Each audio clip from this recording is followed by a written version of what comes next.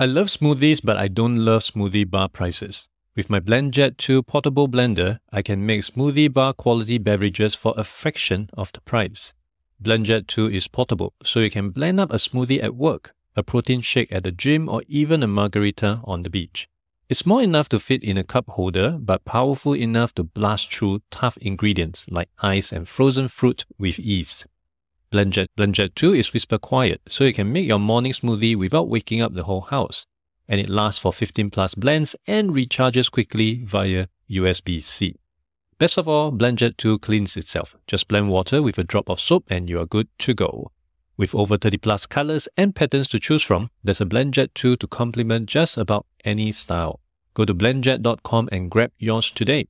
And be sure to use the promo code AdrianTan12 to get 12% off your order and free 2-day shipping. No other portable blender on the market comes close to the quality, power, and innovation of BlendJet. They guarantee you love it or your money back. Blend anytime, anywhere with BlendJet 2 portable blender. Go to blendjet.com and use the code AdrianTan12 to get 12% off your order and free 2-day shipping.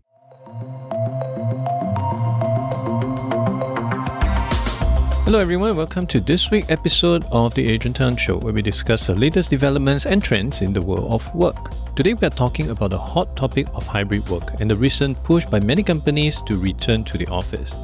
The pandemic has forced many organizations to adopt remote work, but as the world begins to recover, some are now urging their employees to return to the workplace. However, the reality is that hybrid work, a combination of remote and in-office work, may be here to stay. In this episode, we'll explore the advantages and disadvantages of hybrid work, the challenges that come with implementing it, and what it means for the future of work. So sit back, relax, and join us as we delve into the topic of hybrid work and the return to the office, together with my guest, Daan Van Rossum. He is the CEO at FlexOS, the platform that helps companies in Southeast Asia get people together again in the world of hybrid work, all to help them with the key challenge to attract, engage, and retain the best talent in this market.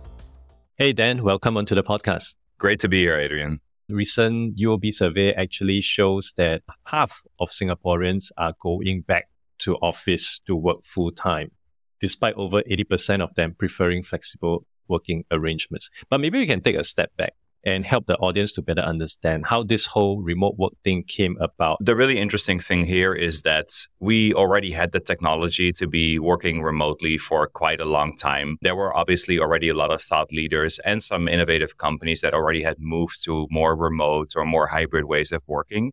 But it really took the pandemic for other companies to realize that, hey, even though our employees are working from home, a lot of work still gets done and a lot of good work still gets done. And I think that kind of opened everyone's eyes to the fact that, yes, we can be working more flexibly. On top of that, a lot of employees for the first time got a sense for what it's really like to have more control over when and where to work, and obviously really enjoyed it, right? I think all the research is very clear on that. The employees really like it and came back after COVID, end of circuit breaker, when offices started opening up again, came back with this idea of, why would I need to be in an office full time? I have all these benefits of working from home, at least partially. So why can we not continue that? So I think that's really the backdrop for where we're getting to today. Right now, as we go into the tail end of COVID, it appears companies are taking a huge U-turn to where we were before, asking a lot of employees to come back to office. In your opinion, why are employers looking at that, since the previous arrangement of working remotely or working in some form of a hybrid setting seems to work well for businesses? Yeah, good question. I think there are really two things at play here. One is that it worked really well during the pandemic because we didn't have any other choice. So people were actually very productive. So Microsoft research shows that people were actually more productive during that first year of lockdowns, mostly because people felt like, we need to get through this. My company needs to survive. I need to do my part. And people were actually working really hard, very productive. And a lot of the time that they were saving, for example, by not commuting into the office, they were really applying that to work. So people were very productive. Now coming out of that, we're trying to find this new way of working, and we're settling somewhere in between. It's a little bit different. So I do think that that's why there is that sort of drop in productivity, or at least the sense that there's a drop in productivity. And that's obviously something that employers are really worried about. If I cannot walk around the office floor and see that people are working and see that there's butts in seats, then is there potential that people are not as productive as they could be? I think the other thing that we really have to look at here as well, when you look at that study from UOB, yeah, there's 50% of companies that have now moved back to full-time in the office, but there's obviously also still that other 50%. And the way that we see it is that especially in the industries where there's a lot of competition for talent, i.e. where employers have to listen more to employees and what employees want, where they have to be more employee-centric, that's still where hybrid work and even remote work is very much like the leading way of working. So when we look at more competitive industries, when we look at startups, when we look at scale-ups, those kind of companies are primarily still on a hybrid schedule. And hybrid is also a really big spectrum. So that can range from anywhere from people being mostly at home all the way to people mostly in the office. A lot of those companies, other 50%, are still in that hybrid way of working. There are companies in Britain that offers a salary premium for people to return to office or to work in jobs that actually require them to be in office, because that is how the situation is like right now over in Britain. But I guess over in Singapore, let's look at the management aspect. As you mentioned, the inability for management to look at seats on chairs, to monitor people clanking at their keyboard, seems to be inferring that jobs are not being done. Is that still really relevant in today's context? Should we really look at time spent, things like, oh, you should leave later than the boss? Are these true indication that only by doing so you are delivering good? The productivity topic is a very tough one, I think, for a lot of people. And as you know very well, there's always a bias towards how things were done before. There's always a bias to not changing things. And so I think for a lot of companies, again, where they can get away with it, where they don't have people saying, look, if you don't give me flexibility, I'll leave, which again is still the norm for a lot of companies. They can get away with going back to the way that things were. And then you can run your business as you were running it before. And again, there's a lot of challenges in running a business. So you have a lot of other things to worry about. So the last thing you want to do is embrace a totally new way of working, but is it really necessary? No. But the problem with something like productivity is that it was never really something that we could measure really well, right? So if you look at the research, if you look at like how companies were looking at productivity, it was typically very much like either self-reported or peer-reported, which is very subjective in and of itself. And Satya Nadella, the CEO of Microsoft, calls what we're currently doing a little bit of productivity paranoia, right? Productivity paranoia meaning that we had a sense that people were productive before because we could see them, right? We could see performance by walking around. And now we cannot see people anymore. And therefore, we just worry, maybe unnecessarily, that they're not productive. And actually, very few companies before COVID were set up to focus on outputs or on outcomes and make that measurable. And so therefore, there is an issue in, it's not necessary to be worrying about that in this day and age, but it is something that companies worry about. Do you think it is very challenging for companies to pivot from measuring time spent as a productivity measure to a result-only work environment? A result-only work environment is something that has been prophesized or reached for the longest time. There's actually an academic theory behind it in which the most important criteria for evaluating employee performance is the completion of satisfactory work on time. How or where an employee complete work is not entirely important. Do you think it could be something that companies explore and make that pivot across so that they might be a little less PTSD about where people spend their time? Definitely something that companies can explore. I think it really will depend on the kind of company and on whether or not they have that ability and also, again, that drive for whatever reason to go into that way. We definitely know that the best, most innovative companies in the world that I think all of us look up to already have very much like a outcome or output focused kind of way of measuring productivity or measuring performance. We also see a lot of those companies embracing best practices around moving away from like annual performance cycles to more frequent performance reviews, focusing more on one-on-one relationships between the employee and their manager, focusing more on making managers really great coaches and therefore get better work out of people. So we do see a lot of those kind of companies embrace those ways of looking at something like performance and looking at something like productivity. But it doesn't mean that every company is ready for that change, right? When it comes to training middle managers to suddenly become coaches or taking a completely different approach to, for example, performance management, it will be painful and it will be something that companies have to choose and then put a lot of effort into achieving. I guess a lot also come from legacy baggages that the current leaders may have, because that has always been the way they have been measured when they were in their 20s or 30s. Everything is about time spent in the office and how you move on from there. Personally, I need to disclaim I am entirely result driven, again, given what I do on a daily basis. So when I see things where companies have to measure things like, whether you are on your computer. And I've even heard from some IT experts that companies even install keylogger to company laptop just to make sure that you're tapping onto your keyboard. It's not going into sleep mode.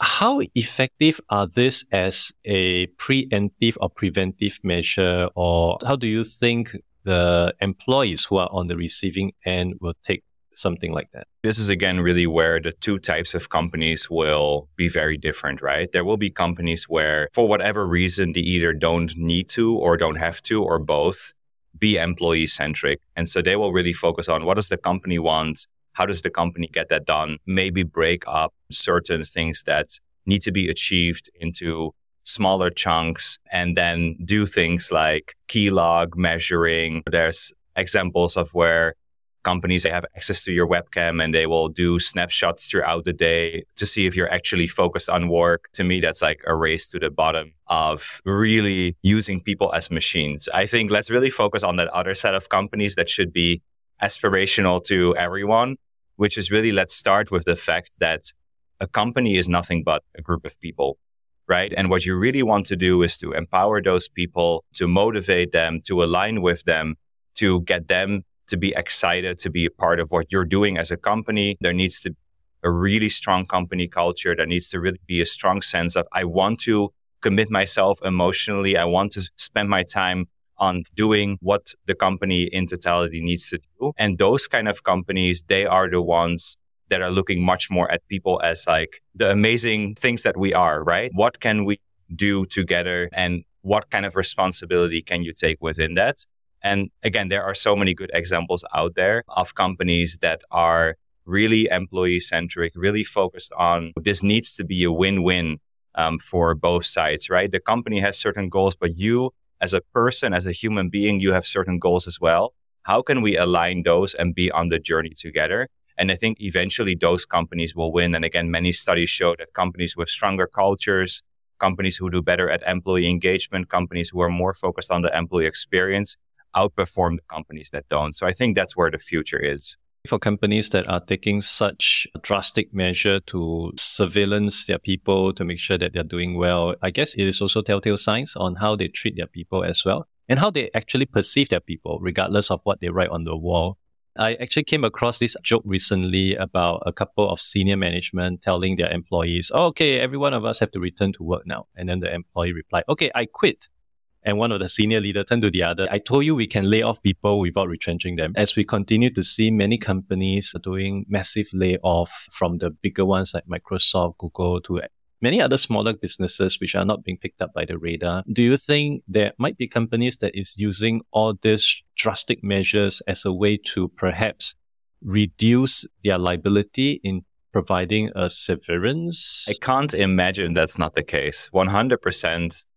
Companies know, and we did our research in Singapore, 52% of employees in Singapore say, if I don't have some kind of flexibility within the work that I do, I would consider quitting my job. So 100% employers know that if they want to get rid of a certain percentage of people, just making it less attractive to work for that company will create some, let's call it organic outflow. And of course, that is a tactic that they're using. You have done quite a fair bit of research to understand what employees actually want. And obviously, one of the big part is they are looking at something which is more hybrid in nature. Perhaps you can help us to understand the motivation behind that and under what circumstance do they think that is something most ideal for them. Looking at employees and what employees want is really critical for any company that wants to do well, because company is that group of people that together are going to achieve something that no one else can. So starting with the employee, I think really is a must. And when we surveyed employees, so we did a survey in Singapore, which is statistically significant for the 4 million employees that were enjoying some kind of hybrid work. A couple of things that we really found, and it's very much aligned with the research that we're seeing in other markets as well. Number one, again, is that people really do want a hybrid schedule, which really goes back to we are expected in a way to work more than ever. We all get messages maybe after working hours, maybe even on the weekends. I was at a workshop last weekend and heard about people bringing their laptops with them, even when they're on a trip, just in case they have to fix something that no one else in the team can do. So there's a lot of expectations. So therefore also employees say, look, I do want some flexibility on the other side to maybe have a few working from home days or control my own starting time or have that kind of flexibility. So I think that's really just like given that employees want that at this point in time. The genie is out of the bottle. We've experienced what it's like to work from home. We can't suddenly go back to 5 days a week, 9 to 5. It just doesn't work. And the second part really is that, okay, so if employees can and want to work from home at certain times, the question really becomes when and why would they go back to the office? And that answer was very clear from the employee side. Number one is for collaboration, even though we can do a lot of things online, even recording a podcast. But at the end of the day, if you really want to have that magic of creating something together, offline collaboration works better. Number two, interestingly, focused work. So there's a lot of people who need that office setup to be able to focus, maybe something you cannot do at home. And obviously there we see some variances between age groups and demographics. And then three, really interestingly, especially for younger employees, is learning on the job. So a lot of our learning, and we've always known this in L&D, a lot of our learning comes from working alongside people, asking quick questions on the spot, getting repetitive feedback. And you typically don't have that when you're working from home because you don't want to keep sending messages on Teams or picking up calls just to ask quick questions. So learning on the job is a really big reason. And then we also asked employees, well, okay, that's the stuff that you need to do for your work. What are the things that would pull you in? So what is the stuff that if your employer would offer that, it's something that you maybe want to spend even more time in the office? And that was really clear. It's really kind of community connection. It's other people. And the number one kind of way to connect with other people is in workshops, in learning and development, in well-being, in maybe even creative or social, but basically like moments where we can connect as people and do something together. And then finally, we ask people really talking about your employer offering you workshops, your employer offering you a certain type of schedule or a certain type of office to work in. What can we expect from you? And it actually turned out that a lot of people do want to take an active role in staying connected with their colleagues. So we actually saw that 9 in 10 employees do want to take an active role in staying connected with their teams, staying connected with their broader company, with their colleagues through small events, through get-togethers. Because I do think one thing we've really seen with all the benefits of working from home and all the benefits of having more control over how, when, and where you work, we all miss that sense of connection. We all miss the seamlessness of connecting with people when we're not in the office. So people are still motivated to make those moments of connection happen. Two things that people usually overlook under such arrangement is the fact that learning on the job is something very important. And a lot of time is really due to observation. I remember in my first job, working as a customer service officer in the telco, a lot of time we learn based on what the person next to me said in response to the customer. And I would somehow embed those learnings into how I respond to my customer in the future. And these are things that obviously you won't be able to gather when you are working from home. Of course, it's also something prudent for companies to have a better understanding and appreciation of the fact that everyone may not be able to function similarly under a remote setting, because by working hybrid or remotely, it means, okay, you have to work from home, but your home and my home may differ. You may stay in a mansion, I may stay in a walk-up apartment with 8 other siblings. All that would actually have a material impact. All that has to come into play. And perhaps from the employer's end, that is something you may want to add as a filter. If you are insistent on people to come to office, you want to look for people who don't really have such a conducive home to begin with. And that could be your interview question. Do you have a conducive home to work from? No? Okay. We would like to proceed you to the next round of interview. And with these learnings that you have shared with us and all the surveys that you have taken from this significant sample size, how do you construct your own hybrid work practice within FlexOS? Yeah, so we are very lucky to have a fairly small team. So I don't have the big headaches that I think a lot of companies have when you're in the hundreds or in the thousands of employees. But I do think that the practices are very similar. It really comes back to being employee-centric, being human-centric, I would really say. Thinking about the fact that, hey, we don't just come to work just to make money. Now, I wouldn't say that people would still keep their jobs if I would say, hey, there's no salaries anymore. But there's so much more that we can get out of work than just money. And it really comes down to, again, having a sense of purpose, doing something meaningful, working with great people, right? The Gallup research has shown time and time again, especially now after COVID, that connection with people and having great colleagues is really a really big driver for being happy at work and doing well at work, and therefore getting something out of work that's not just a salary. So companies will do really well to, again, really focus on, yes, I have things that I want as a company, but what does that employee want and what really drives them, what really motivates them? And so the way that we've summarized the best practices is that kind of like in three key pillars, right? Number one really is really clear and good hybrid guidelines. So just so often companies are being too ambiguous. They're not being clear on what's expected from you and what can you expect from us, and communicating that very clearly and making people also feel comfortable that, yes, I can be working from home and I don't have to be worried about, will people think that I'm not working? We call that sort of like productivity anxiety. So very clear hybrid guidelines is really important. And linked to that, and this goes back to some of what you were just talking about, Adrian, great in-office days. So then also make sure that when you're asking people to come in certain days per week, that those days are really purposeful and really meaningful. On those days, you do things you cannot do at home. On those days, you work the kind of jobs that are way better done in the office, for example, collaboration, but also, again, the connection between humans, so that when you're not working from home, when you're back to working from home, you then still have that sense of connection with your colleagues and you can do the work seamlessly on your not office day. So great hybrid guidelines and great in-office days is really one big part. The other big part is really building an office, designing an office that facilitates all of that. So what are the things that you cannot do at home or that are harder to do at home? For example, great focused work for some people. How can you design the office so that you can facilitate that? And then the third pillar really is completely reimagined employee experience journey. So we know, again, from Gallup, the employee experience journey starts when you're just trying to find people all the way to when people graduate, when they become your alumni, and everything in between. And we really need to look at each stage of that employee journey and reimagine it for this new world of work. And especially in onboarding, especially in employee engagement, especially in performance management and development, so learning and development.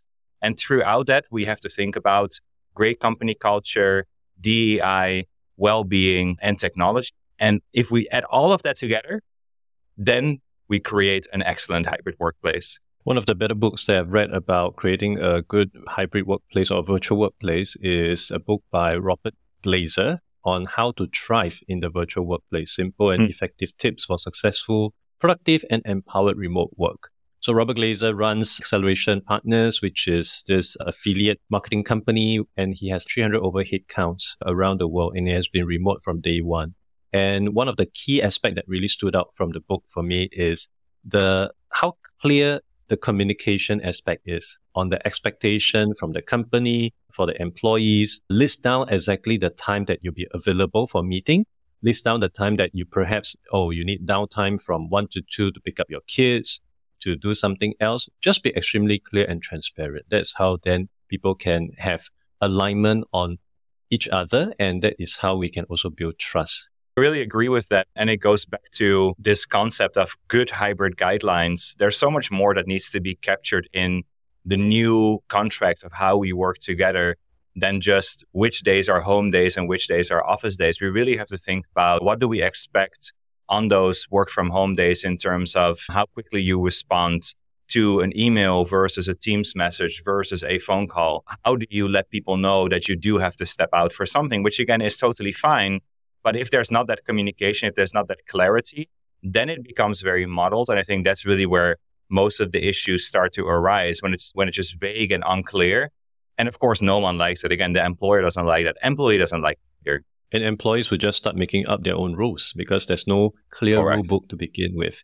Yeah. So my personal takeaway from this conversation is I think companies who are able to should definitely explore some form of hybrid work. Of course, there are, having gone through this COVID period for 2 years plus, there are definitely some best practices, but ultimately you still have to do a bit of experimentation. Do not take anything wholesale. Even the best practices that Daan is currently applying in his office, I wouldn't suggest anyone just apply it wholesale. It would require a bit of conversation and understanding from your internal employees to understand exactly what is it that they want. And by having that transparent conversation, hopefully that would help you to build trust. And also to remind every one of us, if we were to use this opportunity to perhaps try to shrink our workplace or maybe just to arm twist our people in putting in more hours because the economic market seems to be going down, know that bear market doesn't last long. A bull market will eventually come back. And when it comes back, people will remember. And people will remember, and you're going to bite you in the ass. If you want to have longevity in the business that you're running, is definitely something to look at and think about. Before I let you go, Dan, anything else that you'd like to share with our audience about hybrid work and what they can do from the employee side as well as from the employer side? You just made the best point, probably better than I could have made it, which is that don't use this opportunity to switch back to how things used to be. You don't run a company just for the 1-2 years that we're in a recession. You run a company for the long run. You want to build a really great culture. I think best companies do well by their people when things are not going well. So do that, be employee-centric, focus on the human beings that are working in your company, that are doing the work, that are making the things happen that the company has set out to do. And yes, hybrid can be part of that. Flexibility can be part of that. But I actually really think it comes back to a much bigger theme, which is that human centricity, that at the end of the day, we're all people, we're all human beings. We have our own motivations. And the more that the company's mission and the company's purpose and people's purpose can align, the better we'll all do. Thank you so much. And for people who are interested to learn more about yourself and what you do, where can they go to? If you want to get spammed about my thoughts on the future of work, then you can go to LinkedIn, search my name, Daan Van Rossum, and you'll get it daily. Daily. Wow. Okay. Awesome. I will put this into the show notes. Dan, thank you so much for making time today from your busy schedule in Vietnam to share with us more about hybrid work and what employees actually want, as well as some of hybrid work best practices. And with that, wish you all continued success in your work over at FlexOS. Awesome. Thanks for having me. Thank you for listening to the podcast. You can refer to the show notes for links to more information about our guests and their businesses. If you enjoyed this podcast, it would be helpful to give a review on iTunes or follow me on Spotify. If you're using Overcast, please hit the star button under the episode. That will help get this episode and podcast out to more people who may find it useful. I'll see you in the next episode of The Agent Han Show.